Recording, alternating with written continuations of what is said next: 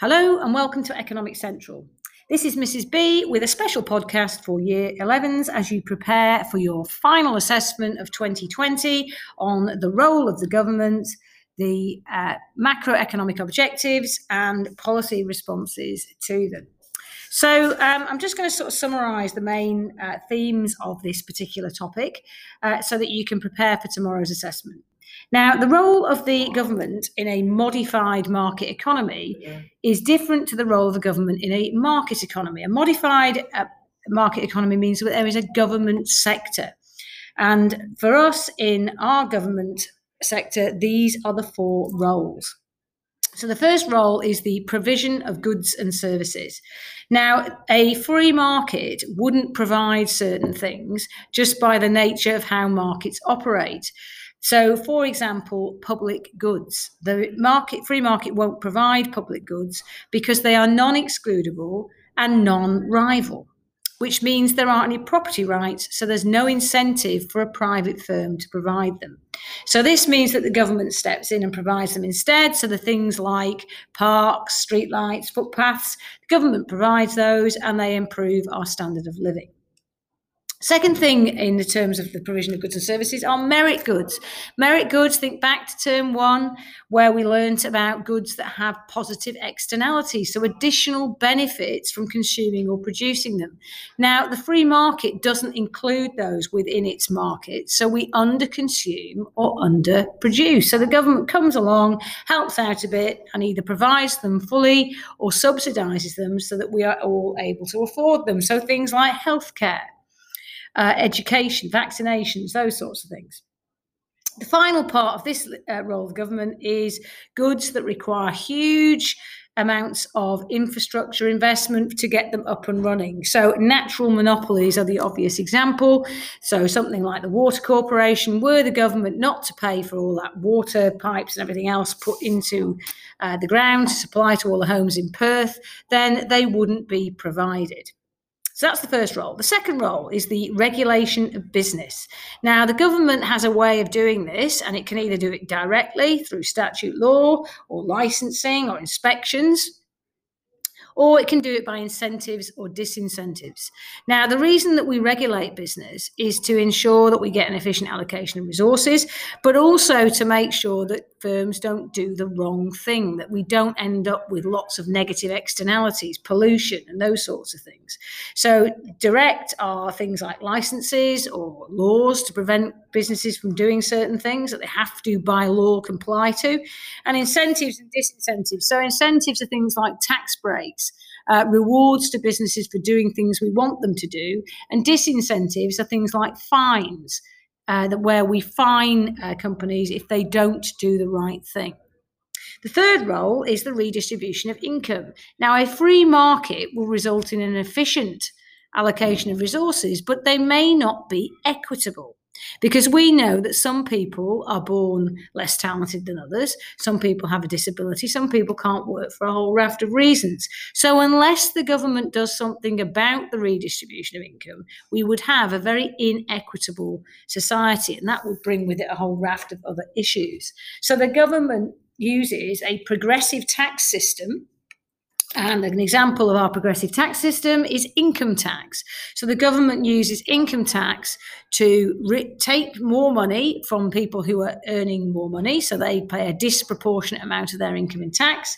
And it takes that tax revenue and it redistributes it to the less well off through what we call transfer payments. So they are payments from the government to individuals that don't involve any sort of productive activity. And that then makes us more equitable.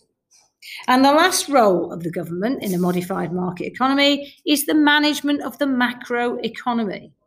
So the role here is to stabilise the business cycle. So instead of seeing big ups and big downs, which bring all sorts of pain for people, the government stabilises the business cycle so that it's nice and undulating and it just goes along steadily. And the way in which the government does that is via fiscal policy, government spending and taxation. And we either want to contract the economy to slow it down, or we want to expand the economy and speed it up. So that, in a nutshell, is the role of the government in a modified market economy. Now, if we look at that fourth role, the management of the macroeconomy, that's where we're going to expand a bit further now and explore the ideas further. Now, in order for the government to carry out that role, they need to be able to set some targets so we know where we are and therefore what policy response is needed. So the government has 5 macroeconomic objectives. And they are sustainable economic growth with a target of 3.5% growth of GDP per year. And the reason that we need sustainable growth, it needs to be growth that can keep going over time. So it's sustained. And we want it to be sustained and steady so that the living standards of the population continue to increase. Okay, so it's got to be sustainable. And to be sustainable for us, we consider to be at around 3.5% growth a year. The second of our objectives is what we call price stability. And we measure that via the CPI, via the Consumer Price Index.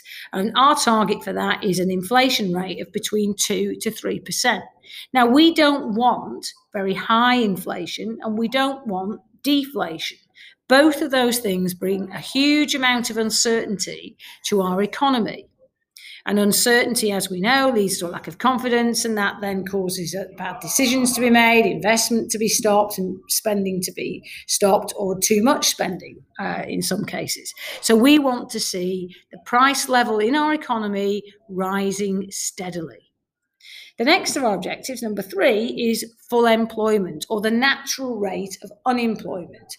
Now, at this point, this doesn't mean that our unemployment is zero, because that's not actually possible. It means that we have zero cyclical unemployment. So that means that we don't have the unemployment that is associated with a lack of growth in the economy, when we're not growing quick enough to generate the jobs we need. So at unemployment of 4.5%, we've still got frictional and we've still got structural unemployment.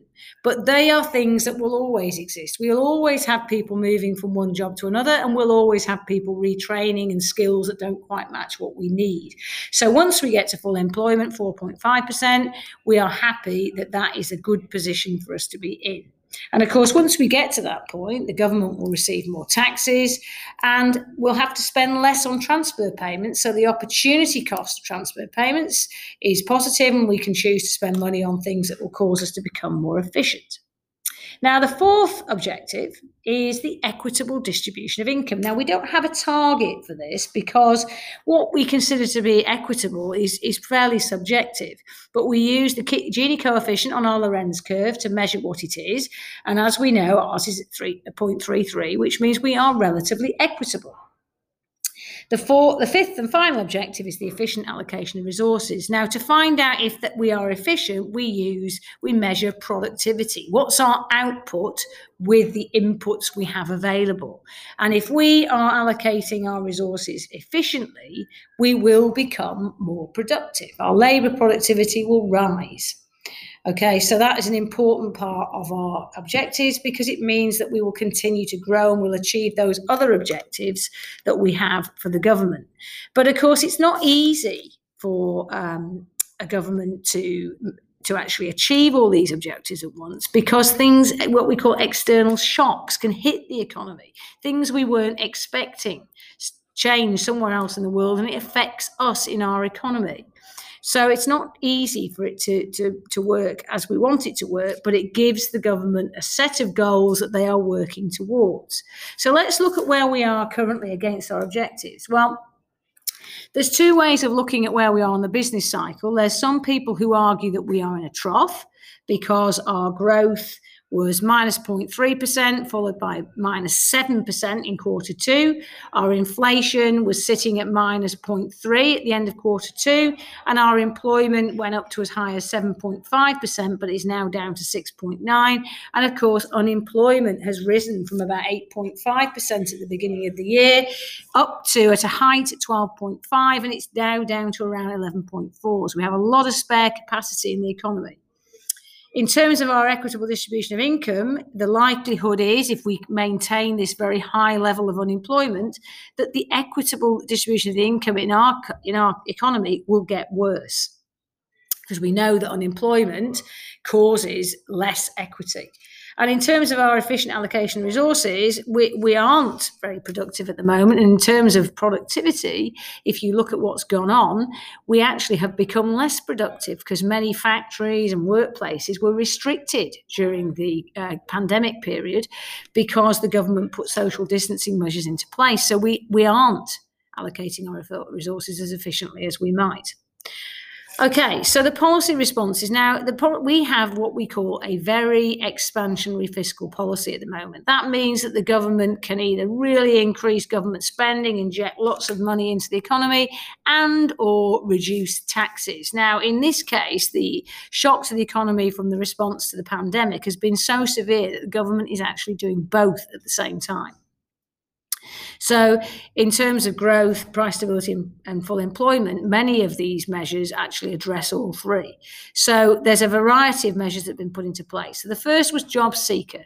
That's a payment made to unemployed people whilst they find work. Now, the government, due to the circumstances we were in, chose to raise that amount of money so that people who were trying very hard to find a job and couldn't find one weren't in dire straits in the meantime. So that will also help with our equitable distribution of income. And those payments are being maintained for some time. The next policy that's been put into place was JobKeeper. Now, that's a payment that is paid directly to businesses who have lost a significant proportion of their income. I think it's 30%. So rather than them laying off workers, which is what they would normally do, the government has paid the wages of certain people so that unemployment has remained at a lower level than it would have reached were we to have not had JobKeeper. The third job payment is what we call Job Maker. So in order to try and incentivize businesses to take new people on, the government is paying a subsidy of wages to businesses every time they take a person on. And the subsidies are greater for when they take on young people, because youth unemployment is a really big problem at the moment. So there are three things that are happening that will affect consumption because it's income, and they also reduce unemployment and hopefully reduce underemployment, increase the number of hours people work. If we get consumption rising, we should get some demand pull inflation kicking in, and we should see our inflation start to rise. The other things the government have done is they have looked at things like bringing forward income tax cuts. So they were supposed to happen next year and the year after. They brought them in early, and people are now going to get rebates because they're backdated to July, which means people are going to get large payments, which the government hopes that they will spend. The government, of course, will have been using the marginal propensity to consume calculations to find out what proportion of that extra income they think people will spend, and then calculating what the multiplier effect of that is likely to be. Other things are grants for construction to get people to go and renovate their own homes, build extensions. There's been payroll tax curbs, stamp duty's been stopped in certain places, I think, and we've also had asset write-offs for businesses so that they can write off their assets against the tax liability and reduce the amount of tax they have to pay. There's been infrastructure projects brought forward, so projects the government had already planned. They've brought those forward so that we can get people back into work.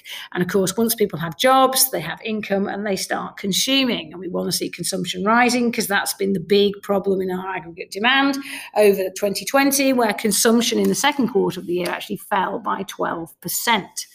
In terms of equitable distribution of income, the policy response obviously is a progressive tax and looking at welfare payments, our transfer payments. Now, the government, in the situation we're in, has decided that income tax cuts are more important to generate growth in the economy than looking at the distribution of income, because we are a relatively equitable country. And the efficient allocation of resources, the government's they are all about productivity reform. Now, difficult to do and not easy to approach. So we're likely to see more of that happening. But of course, if we can get our aggregate demand growing again and the economy boosted, then we should start to see more innovation, more creation, more entrepreneurial activities, which will help our productivity. But the government can incentivize things. So it can incentivize firms to use training and education, for example, to try new technology, anything that makes us more efficient. So therefore, we have an efficient allocation of resources. Now, I did say at the beginning of this, analysing where we're at in the policy responses, that some people say we're in a trough. There are others who will argue that we're actually moving just out of a trough and into the early stages of an upswing. And the reason that some people might argue that is because inflation has gone back up to 0.7%. So that's quite a big change from the minus 0.3. And the RBA is predicting a small growth in quarter three. So the quarter three growth figures haven't been released yet, but the RBA have been quite vocal this week in telling us that they think that they are going to be positive. But just be mindful of the fact, even if they are positive, we will have to have a lot of growth before the end of December in order to get back to the spot we were in on January the 1st, 2020, due to that enormous contraction in quarter two. Okay, so that in a nutshell, year 11, is the role of the government in a modified market economy, how we manage the economy, the policy responses, and what the objectives are that we measure success or failure against. Okay, I hope that's helped. Have a go at the practice essays on the PowerPoint, and good luck for tomorrow.